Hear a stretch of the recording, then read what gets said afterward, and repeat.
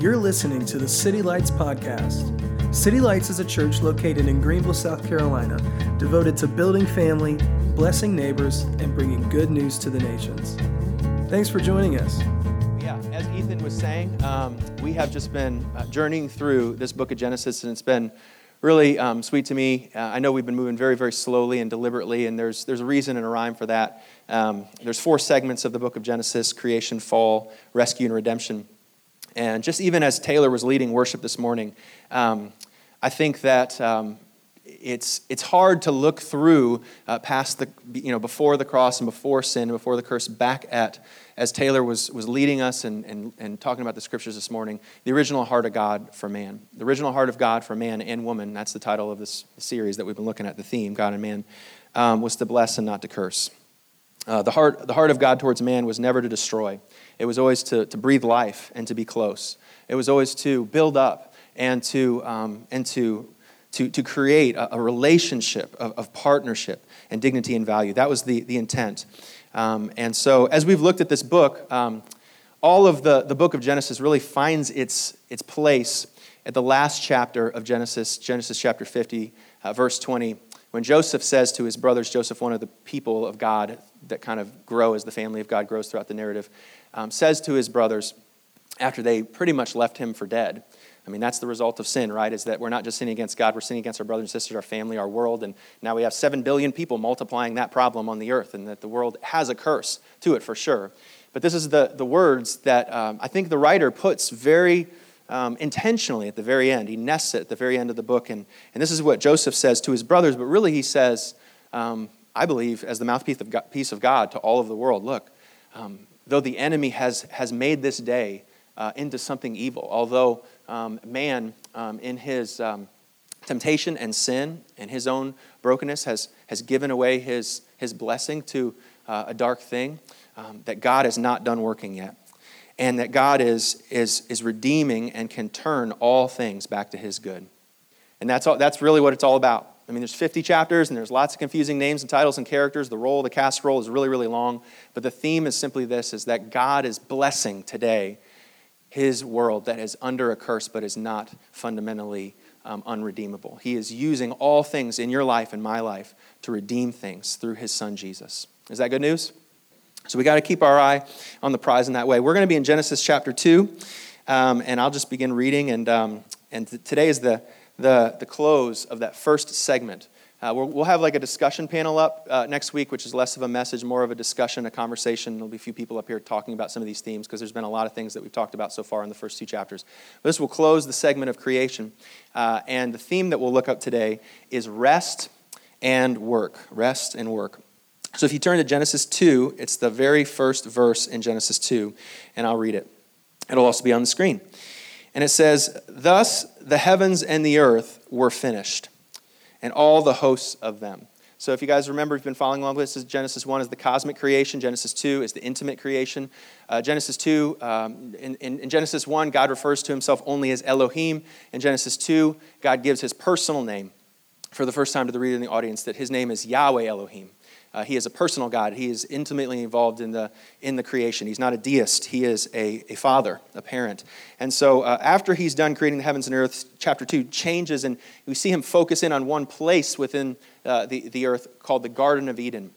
And this was a special place that represented a holy place, a place where man and God were to dwell completely in this temple, in this garden space. And so this is how he begins to cultivate what's going on in this garden. He says, verse 2, on the 7th day, God had finished his work. And this is before the account of the garden begins.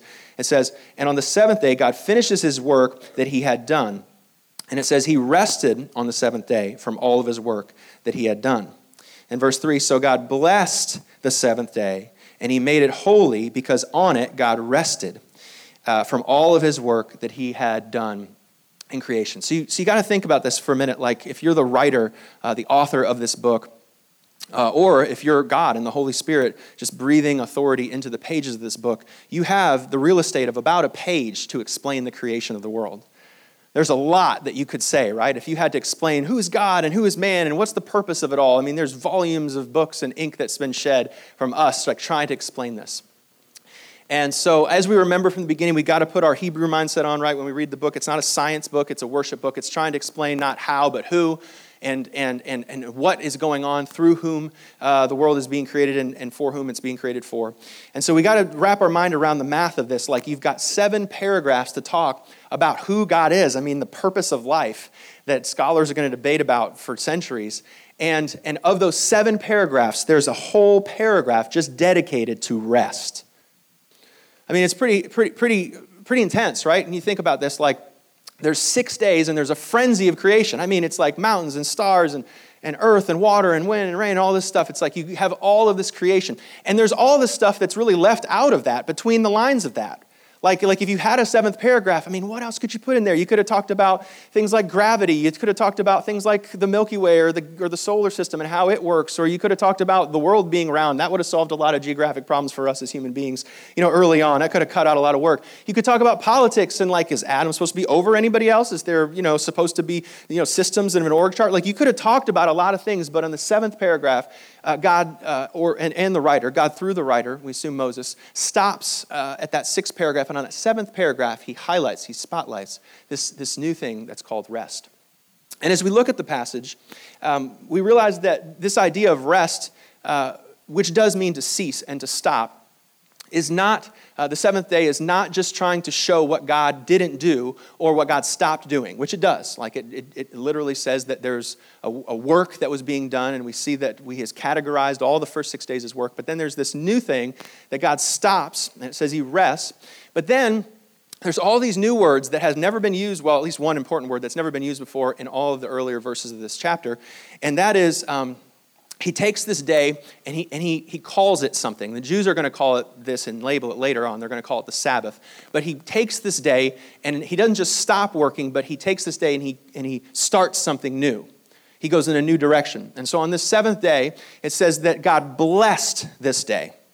There's all these other days, and he probably blesses them in some other ways, in the sense he blesses things in it. But on this day, there's a special, particular approach to this day for God. It says he blesses this day.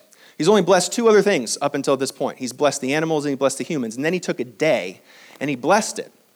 And then he uses a word that's really important for all the rest of the scripture that is the first time used in Genesis.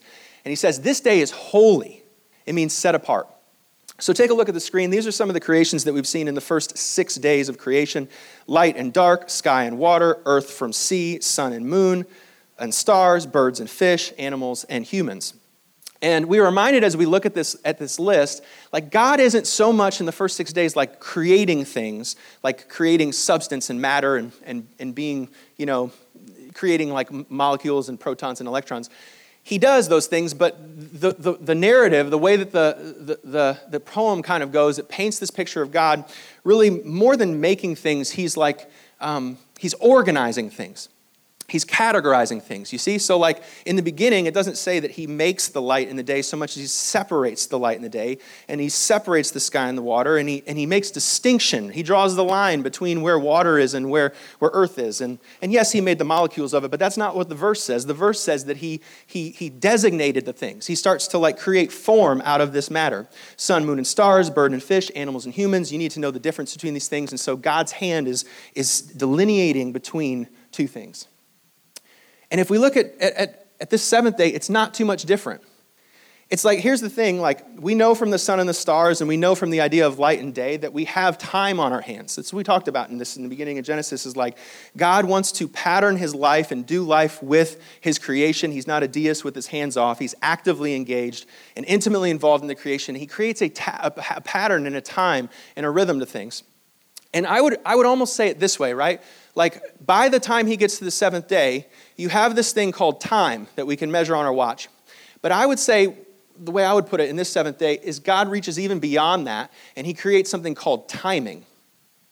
You guys know the difference between time and timing. Have you ever experienced bad timing before? Like, you meet somebody that's cute, if you're single, and you guys start talking, and one thing leads to another, and maybe it would look like you'd have a relationship, but you realize that the person like just got out of a bad relationship, and it was the right person, it was the right chemistry and everything, but it was the wrong what?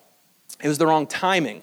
And farmers know this. Like, if you're not, equipped, and you're not intelligent, or you're not watching the seasons, you can plant the right seed in the right soil, but the wrong what? season, the wrong time. You can have bad timing. And so there's time that's already been set up in the world and the universe, but then there's timing, and God's creating timing. So we see this mirrored in Ecclesiastes. Some of you guys have heard this before being read maybe at funerals or something like that. But Ecclesiastes 3 goes through this whole list of different things, right? There's a time, the teacher, we assume Solomon or somebody that's impersonating him, he says there's a time to be born and a time to die. This is what Ecclesiastes says. And there's a time to plant and a time to uproot and a time to kill and a time to heal. He says if you're a human being, you'll start to recognize that there's ways to do the right thing in the wrong time, and you don't want to tear down when it's time to build up. At the same time, in your business, in your work, in your family, you don't want to build up when it's time to tear down. And part of what it means to be a human is to get in step and get in rhythm. It's not just about doing the right thing.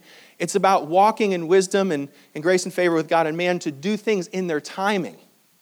So now we have a whole other set of questions like, you should have told, there should have been a single of seasonness and a single of season of marriedness, and on the seventh day you just created it, we'd avoid a whole bunch of problems. But he decides out of all of the list of things to talk about in timing, he says, I want you to know that there's a timing to rest and work. Really, really important. So there's a riddle on the stage, kids. Take a look at the riddle up here and see if you can figure out what this riddle means. Again, out of Ecclesiastes, this is chapter 4. Solomon's favorite word in Ecclesiastes is the word hevel. It means meaningless. And it's more than meaningless. It's like a vapor or smoke. James uses it when he says that life is a vapor. It's like you can kind of get the pattern of life and understand what it is, but as soon as you try and get it and grasp it, it just feels like smoke. Like you try and grab it and it just doesn't work out. Like, a proverb, which is not a promise, says, raise your kids in the way of the Lord and they'll go and follow that way. But we know that sometimes when we try and grab a hold of that as though it was a promise instead of a proverb, sometimes things don't work out in the way that, most of the time they do. Most of the time, the Proverbs of the Bible tell us things that we can walk out and they will happen, but some of the times they don't. And that's what it feels like sometimes with life, at the broken places, at the places of unexpected disillusionment, that we try and grasp at some meaning of it, and it's hard to find the meaning. That's what it means to have hevel, or meaninglessness. And so he has a lot to say about work and the meaninglessness of work. This ties into our theme, and we'll tie it back in a moment.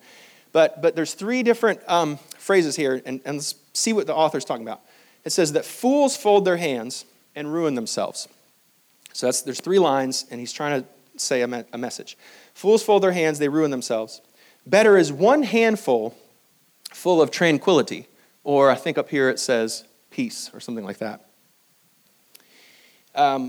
Better is one handful of tranquility than two handfuls with toil, and that is chasing after the wind.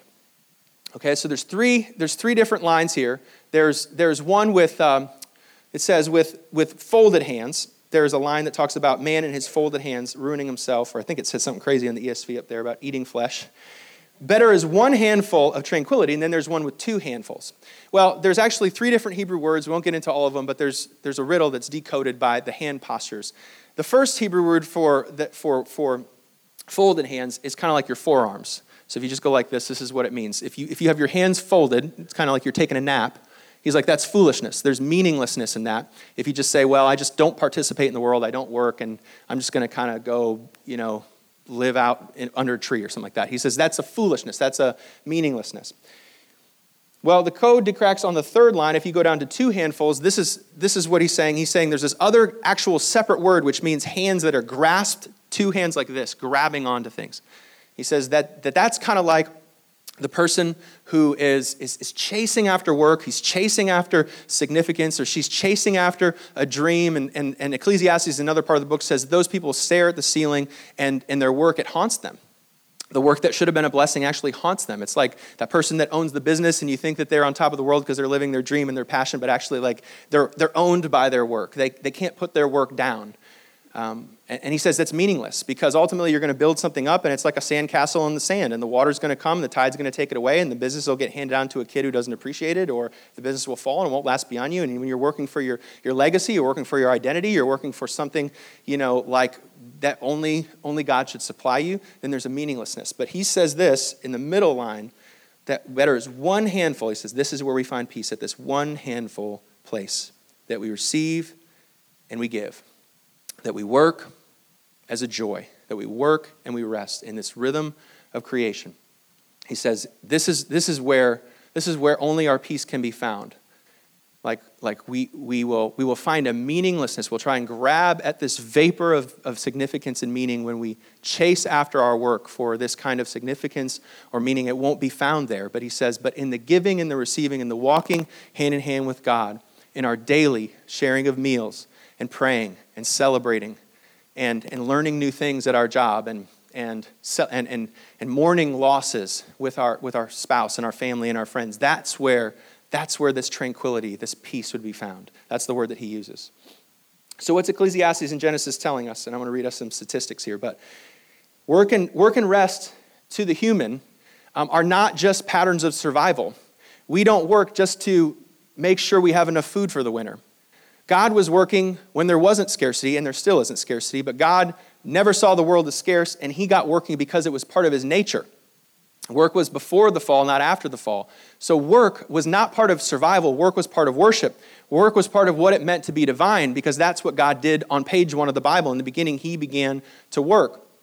And neither is rest. Rest is not an escape or a vacation from the things that we're doing. No, rest itself is a complement to work. And it is part of the rhythm of the universe. And when we rest and when we work, it is not in the object of materials that we can gain from our resting and working or the avoidance of problems and pitfalls that we can gain. It's not fundamentally about survival. It is about worship and walking in hand in the rhythms of grace with God. So here's what's going on in America today. These are some studies about our country as it looks at things like rest and work. So the United States still holds the gold medal for GDP in the world, gross domestic product. We make and sell and work more things than any other place by a large margin. 22% of our gross domestic product, all the things that we make, all the world, is 22% of it is made in the United States, but we only represent 4% of the population. So 4% of the population, which is the United States, is creating 22% of the world's GDP today. For example, California, which pumps out $2 trillion of GDP every year, pars the same as Italy. So it makes the same amount of stuff as Italy does with 37% less people. That's how industrious and hardworking the United States is today. The United States the average worker works 137 hours more a year than the Japanese, which I think they're pretty hardworking people. I don't know. 260 hours more per year than the British, and 490 hours more than the French, which might make sense. I don't know. From 73 to 1990, our hours have only increased from 40 to 47 hours. The average work week isn't that crazy. But this is what's crazy. 37% is the figure that although our hours went from 40 to 47, our rest has gone down 37%. Which means that we work more, we make more, we spend more, and with all of that, we rest way less, to a degree of 37% less. Our average household has increased from 1,300 square feet to 2,300 square feet. The American dream is alive and well. But the number of kids that we have has gone down from 4.32 to 2.58. Because who's having 4.32 kids anymore except for crazy people? So we're making more, we're working more, we're resting less, and we need more, and we take more, we buy more. I mean, that's what the statistics will say over and over again. And we also take gold in many of these other tragic categories as well. We have the highest rates of stress, anxiety, and depression. We spend $250 billion a year on prescription drugs. Antidepressants are the second most prescription drugs in America, second only to cholesterol medication. 1 in 10 Americans are on antidepressants at any given time. And 25% will be on antidepressants at one time in their life or another. Mental illness, bipolar, schizophrenia, and ADHD are soaring through the roof. So what's the correlation and what's the causation? It's hard to really tell. But the point is this, that work and rest, we can see from Genesis, Ecclesiastes, and personal experience, is not just made to be about occupation and vacation. Work and rest are divine rhythms for man's life with God. We were not created to work for survival. We were created to work to be a part of the project. We were created to work because it's who we are. That's why retired people retire for 6 months and they get bored and go find a job. That's why 2-year-olds get out of the womb and they just start pushing chairs around your house for no good reason at all and spilling cookies on the floor and putting your watch in the toilet. Because that's what they're supposed to be doing. They're like, you guys are boring. Y'all think that work isn't fun. Work is my job. You know, that's what Kyra's grandma used to say, that work is a kid's play, or play is a kid's work. And I think that that's true. Genesis 1, chapter 1, verse 27. We've read it so many times, we'll read it once more. So God created man in his own image. In his image, God created him. Male and female, he created them. And God blessed them. And God said to them, be fruitful and multiply, fill and subdue the earth. Subdue is actually where we get the word kibosh. You ever hear somebody say put a kibosh on something? That's what it means. It means to subdue, to hold and restrain it. It's wild. It wants to be wild, but man was there to contain and make something beautiful, more beautiful of the good world that God has created, a very good world with man involved. And have dominion to rule over the fish of the sea and over the birds of the heavens and over every little thing on the earth. So what is God's definition of work? God has, you see that. He's secretly defined rest and work on the seventh day. He talks about rest, but then he also, by saying what rest is, designates what work is. Well, work is everything that goes from Genesis, day 1 to day 6. And that is to fill the earth, to form and function it, to create something out of nothing, to organize it so there's benefit and beauty. And then he creates man in his image to continue that process. Work is not a part of the fall, it's part of the creation because God is the first worker and he made man to work in his garden. And it is very good when man works in his garden. So what is work? Work is ordering something for the benefit and the beauty of his world. It is more than just ministry, it is more than evangelism. Work is towing a car, work is mowing a lawn, work is feeding birds, work is going to the supermarket, work is planning a vacation, work is all around us, and every little category of things that we do is an echo of our Genesis intention. So here's an everyday photo of something in my house. To the naked eye, this means nothing to you. This looks like a bunch of couch cushions. Oh, we got to go back to the photo. A bunch of couch cushions that are on the floor. But if you look a little closer, there's much more going on in the photo than the couch cushions. If you can see, there's 4 couch cushions on the right and 1 couch cushion on the left, and then there's 2 stacked couch cushions.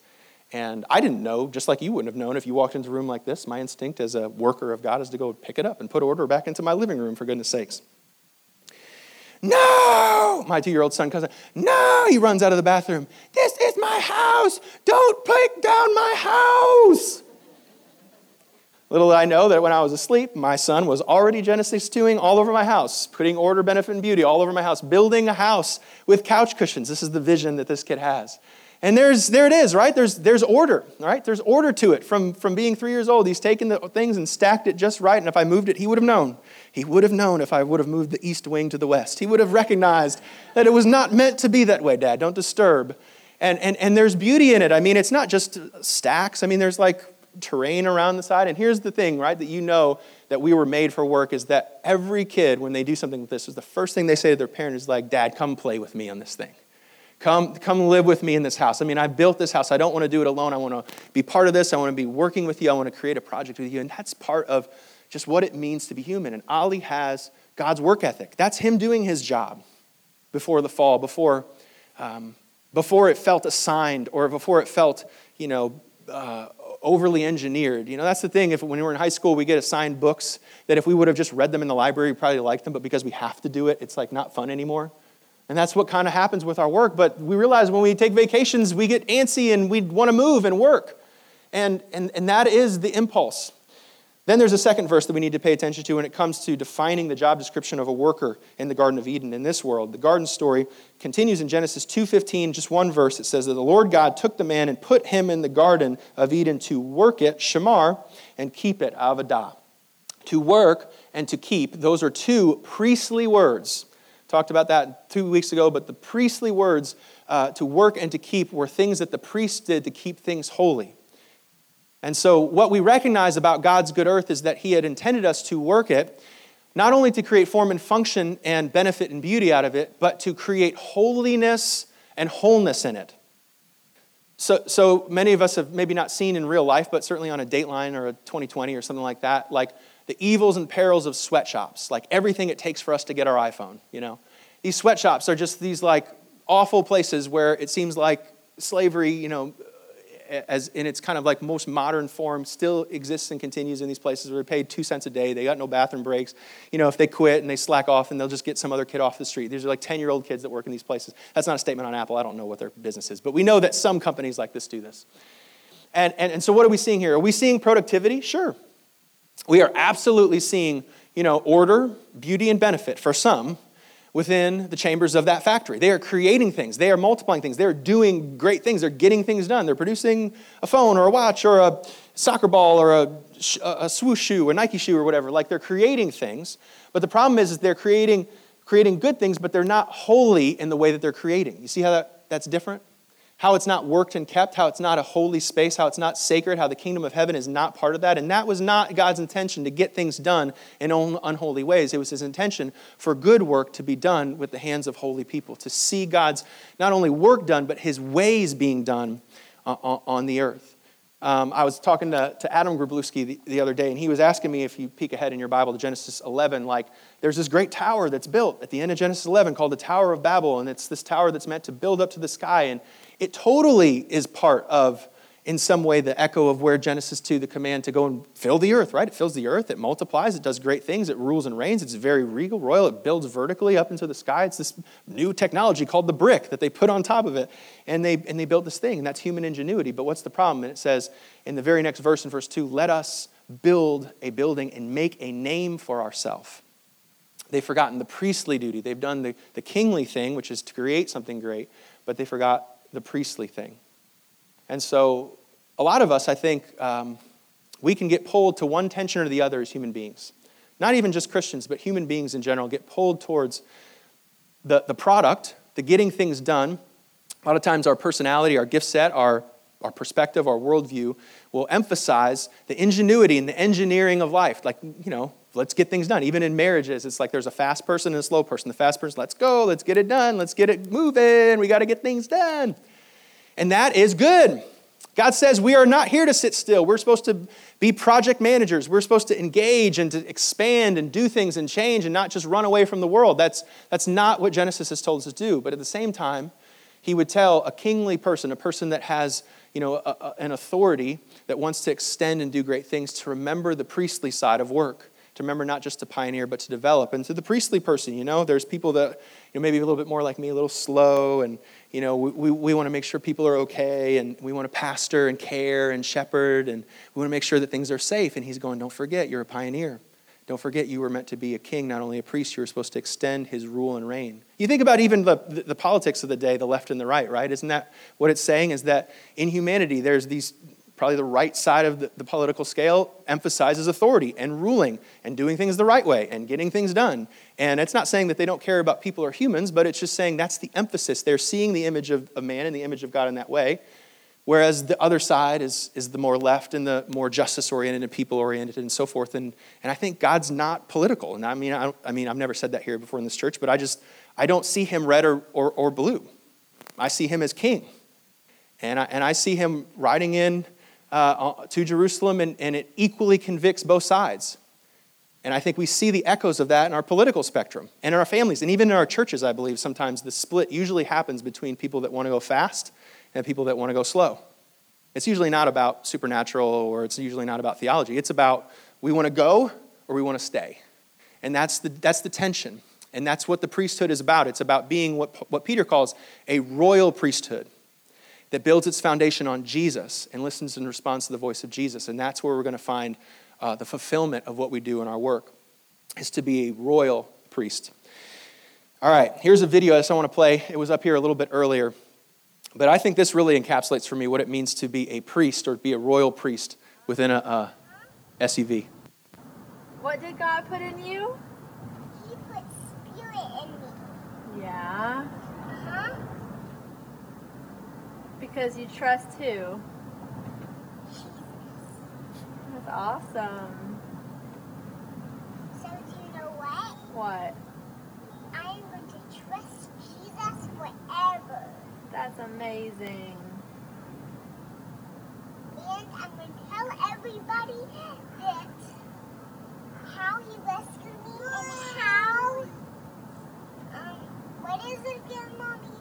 Yeah, how he rescued you and saved you from your sin and Yeah. took the punishment for you. Yeah. And What did God put in you? Boom. How about a hand for Gracie and Britton?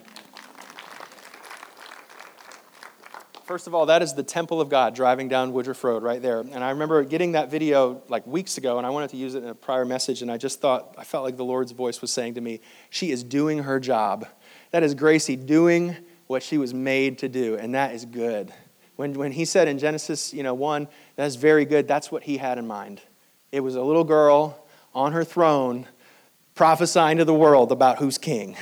That's what's going on. But not just ruling. You see how there is a priesting that's going on there. There is a nurturing, a working and attending, and not just getting things done, but also seeing the value system of God integrate itself into the things that are getting done. And so it's, what's not as featured and highlighted is just Britain. It's just so sweet to priest her daughter in that way. I would use that word. To ask her the questions, allow her to speak, and to cultivate, not to preach at her and just tell her, hey, say this after me and repeat after me. Like, what is God saying to you, and what do you remember, and what's good about God to you? And then even further outside the picture is our dear friend Adam, who is working just like the rest of us to provide for that temple to be nurtured and to be prepared for. And so there it is. That's it. That's God. That's Jesus fulfilling his mandate in simple ways of ruling and reigning and also being a priest at the same time when it comes to work. So what is work? Work is probably, actually Michael did a great job during prayer before service to highlight this verse. But work is simply this verse, Colossians 3, verse 23, whatever you do, work at all your heart. What's work? Everything. Everything you do, except for maybe sleeping. But maybe that's kind of work too. I don't know. But everything you do is a job. And every job that you do before the Lord is good work.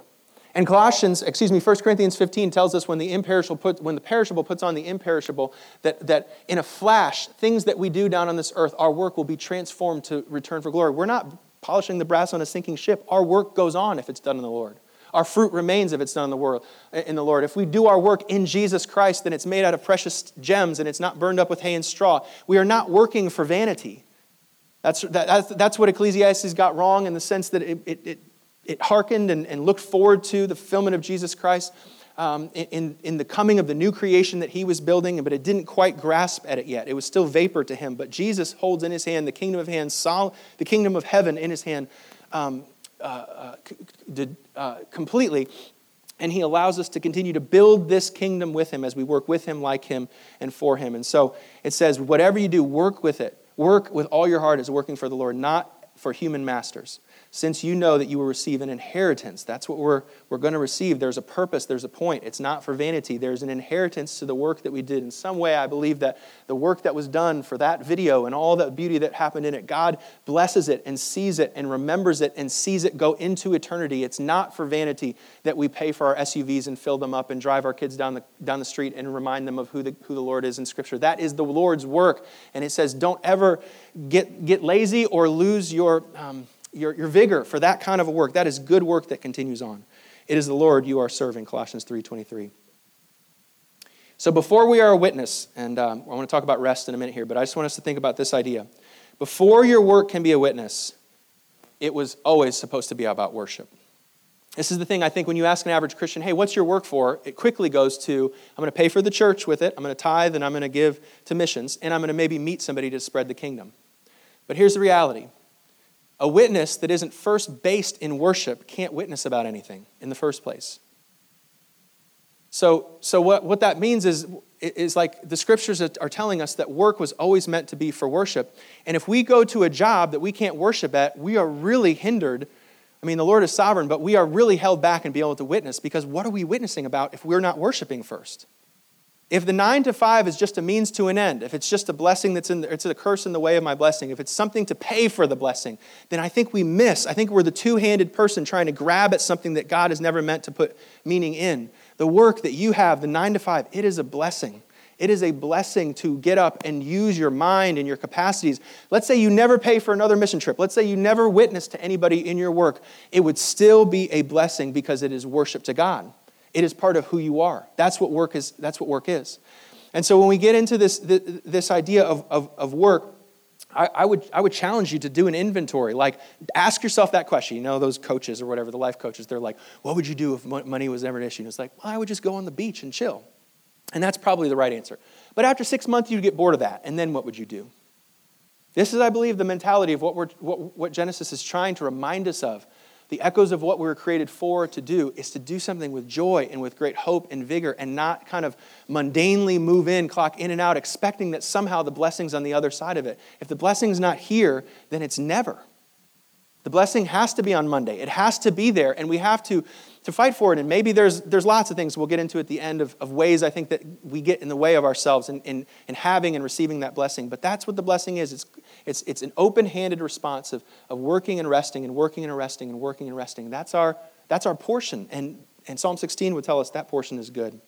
All right, let me move on to Deuteronomy, and talk about the commandment of rest, and then we'll be done for the day. All right, so Deuteronomy, this is chapter 5, verse 12. It says this: "Observe the Sabbath day to keep it holy, as the Lord your God commanded you." Mackenzie, I was talking to her before service. Great word. It's not a suggestion, it's a command. That's worth us getting together today. Verse 13: "6 days you shall labor and do all of your work, but on the seventh day is a Sabbath to the Lord your God." Hebrews 4 says that Jesus is our Sabbath. There's no day that is more holy than another. So we don't practice Sabbath day as much as a Sabbath posture. But Sabbath is still something very integrated into what it means to be a human being, for sure. The seventh day, the Sabbath, is given to the Lord your God. And on it you shall do no work. You, your son, your daughter, your male servant, your female servant, your ox or your donkey. For the record, I do not make my ox do any work on Sunday. So you can rest assured that your pastor does not do that. Your male servant or your female servants may rest as well. And then listen, verse 15, this is important. "You shall remember that you were a slave in the land of Egypt, and the Lord your God brought you out from there with a mighty hand and an outstretched arm. Therefore the Lord your God commanded you to keep the Sabbath." This is actually the second time that the 10 Commandments are given, the 10 words. And this was given to the second generation that had already been exiled out of Egypt. And the first time it was given, the 10 Commandments, at Mount Sinai, Moses comes down and gives the 10 Commandments, and it gives kind of the same word for word. I mean, it's like one line is up and one line's down. But the reason was not about Egypt. The reason was about Genesis, and it talked about how the reason we rest and work is because God called the Sabbath day holy, and he blessed it the way that we just read in Genesis chapter 1, or 2, rather. But this time, the story has evolved, and because of God's hand, he's put Israel into Egypt. He blessed Joseph, even though he's in the pit in the dungeon based on some false accusation. He's raised up into a place of leadership and blesses not only Israel, but also Egypt. And that harkens to the idea that the family of God is not just blessed, but blessed to be a blessing. And so Joseph is the first remnant of that. Now the Pharaoh changes and they're enslaved. And the whole conflict between Israel and the Pharaoh is whether or not the people that were called by his name could go out and practice Sabbath, to go and worship. That's where the whole conflict of the 10 plagues come in. And so because of that, Pharaoh's heart is hardened. He refuses to allow the people of Israel go. The 10 plagues come, and so then they're exiled out of Egypt. And this is where the verse finds its point. In verse 15, "You shall remember generation," because this is now the second time, Deuteronomy and second law. "Remember, you would have forgotten," because you weren't there, that was your grandpa that did that you were once a slave, but now you are free, so when you're free, don't act like a slave, is what he's implying. So what's this saying? Is that in Genesis 1, it's interesting, he's saying celebrate the Sabbath because that's what God did. But in Deuteronomy, the second offering of the law, he says we rest not only because it's what God does, but because it's what the world doesn't do. He's saying, the first time, do what God does. When you rest, it's a command because that's what God does. But in the second one, he's saying, you're going to rest because it's what Pharaoh didn't do. And you're going to show that although you serve Pharaoh and you bless Pharaoh, you're not ruled by Pharaoh. This is the line on the screen I think helps it land. That rest is not only a rhythm from God, it is a resistance to the kingdom of this world. The picture that you should have in your mind right now is Chick-fil-A. Right? Like, is there any time you want to go to Chick-fil-A more than on Sunday? I want a chicken deluxe sandwich so bad right now. And I think it's completely true. Like, I think they're ruling and priesting. I think they're great. I don't know what you think about Chick-fil-A. I think they're great. And Chick-fil-A should run our government based on the way they run that drive-through system. I've seen a meme and I completely agree. I would vote for that cow or whatever they would have run. I think it'd be great. But what are they saying every time you drive by? You can't help but see the message of resistance. That the Pharaoh of the world and the Pharaoh of our heart and our mind are more and more and more and 300% more GDP and raise and benefits and new things and new toys and new cars. I mean, that's the mantra of the world. The voice is so loud that sometimes we need to listen to the voice of God to tell you, I know you want to listen to your friends. I know it's easy to listen to yourself. I know it's easy to trust your instincts, but I know better than you, and I'm commanding you to stop. And when you stop, you're not only participating in the worship of Genesis, you are participating in the resistance and the rebellion to this kingdom, which is dying and failing as we speak, by resisting, by Sabbathing, based on my word and not his, that you serve the world and that you're in the world, but you're not of the world. I've called you to people by my name, and I've called you out. You're a human being, you're not a machine. And every time somebody will see you rest, that you are blessing them. You are reminding them that they are more than a machine, and that they are not economic units. They're not slaves. And they're not built for burning and binging and running from work and trying to get by and get through the weekend and to get to the weekend and being a weekend warrior. You're made for more than that. You're made to be an image of God. You're made to bring the kingdom of heaven. You're meant to be like Gracie and Ollie and have a joy in you every step of the way. And that's what your life is saying when you decide to concertedly rest. This is, I think, a quote that has stuck with me all week. H.H. Farmer says this: if you go against the grain of the universe, you get splinters.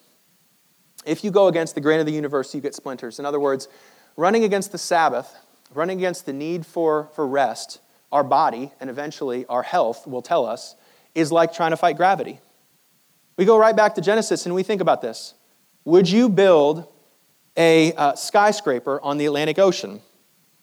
Would you try and swim in the sand? Like God sat there and on day 3, he separated those two things. He says, they're not the same. They're not the same. And then he goes on, he says, in animals, like you wouldn't have your dog come out and get a whiteboard and try and teach your dog calculus, right?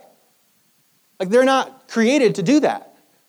And so where do we get in our mind that, like you would never in the 10 Commandments say, you know what, man, it's been a crazy week and I call my mom and I just curse her in the phone sometimes. I just curse at my mom and just tell her how worthless she is, right? Like we would never do that. Like we would never say, hey, how you doing? It's like, yeah, I've been really coveting my neighbor's yard, and I've also been unfaithful to my spouse. Like we would never say that. But how often is it in America when you go up to somebody, even if they're not, they say, hey, how you doing? The response is, I'm good, but I'm really busy. This is what he's saying. I think this is why it's in Genesis as one of the 7 days and in the commandments as one of the 10 days that Sabbath is not like just a suggestion or a good advice. Like the Sabbath is the very essence of what it means to be a human being. It rubs against the nature of life to suggest that we don't need a day of rest when God himself rested and commands us to rest when he pulls his people out of the desert. They actually did a study, speaking of French people, they did a study that during the Revolutionary War, it was the only time the French tried to make a 10-day week. And so they worked 9 days and rested 1. And did you know what they found? That the productivity went down and the depression and the anxiety went up. Did you also know that there was a study given to the Seventh-day Adventists, the people that are really religious about the Sabbath, the Sunday, and they hold pure to it. And they, of course, live longer than the average American. As a matter of fact, there's been a study that says that you add up all the Sabbath days that the Seventh-day Adventists take, they actually get those days back at the end of their life. The number of days that they rested, if you calculate out of the whatever weeks of the year, 52 weeks of the year, that they actually add those 52 days back to their life. This is nature. It's not about earning or proving or being smarter or whatever. It's like we're human beings. Sand is meant to be made sandcastles of. Oceans are made to scuba dive in. And we're made to rest and we're made to work. And there's nothing we can do to change that. And so this is the intentional question today. I just want you to consider it. I'm going to invite the band to come up. But just a simple question as you reflect. What robs you of the joy-filled rhythm of rest and work? What would you say gets in the way of this rhythm that was set from the beginning of time? The place that we were always meant to set aside to remember that we didn't create ourselves and we didn't ultimately create the things that are necessary for life, that everything that we have is a gift and the giver is good. There's a joy in that. There's an open-handed joy. The teacher, the wisest man who ever lived, would say there's an open-handed joy in not imagining that our wealth and meaning comes from our occupation and our title, but comes in today. It comes in the day-by-day, abided effort that we have to walk with God, to work with him, to work like him, to work for him, to work in the work of the Lord. This is a portion that we would not want to miss today. And so what is it that would keep us from that? I thought to myself in my notes here, like, potentially the spirit of competition could really get at me for that, right? Like this idea that, I don't know, you're a barista And there's these barista competitions.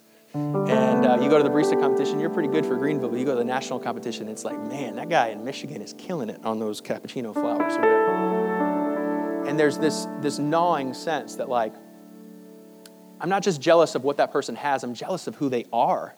And in some ways, the motive of what gets me up in the morning is I don't like myself. And therefore, the work that should have been a blessing becomes a curse. You see how that works? This idea of fear of not enough, that God really doesn't provide, and that he doesn't really care, and he's forgotten about me. That would make me work under Pharaoh, because Pharaoh's going to take better than me than God if that's who I believe God is. I don't believe my work's going to matter. He doesn't care. He doesn't see it. I mean, that's what would begin to permeate my mind if I were to see work as a curse instead of a blessing and have me miss the very breath of life, the gift that he'd want to give to me on Monday morning, on Tuesday morning. What is it for you? What would keep you from enjoying, from seeing joy today and not expecting it's tomorrow and then miss it altogether?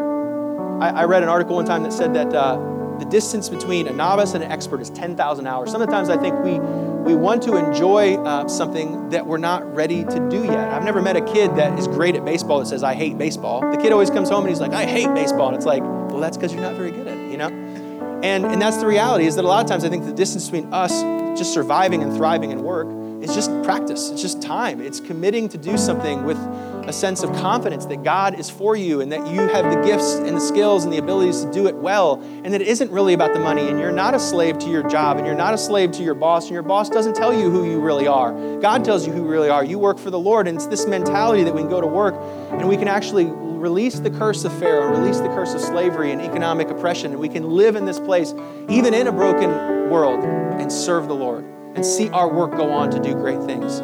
God is with us. God is for us. He came to live with us, for us, and like us so we can live and work with him, for him, and like him. And so what is it? I wonder. Would you stand with me as we respond today in worship? But I just want you to respond and think.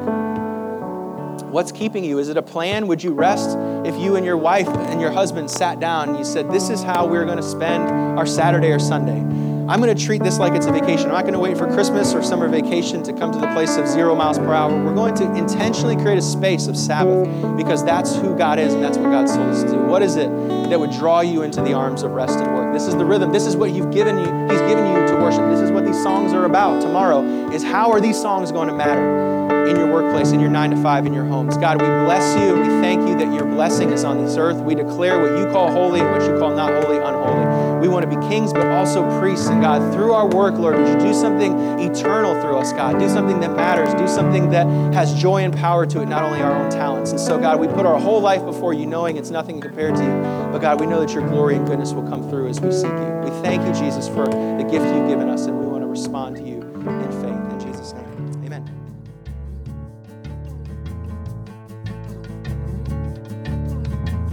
Thanks again for joining us. If you have been encouraged or challenged by this message, please give us feedback by leaving a comment on this podcast. For more information on our church, visit us at www.citylights.cc.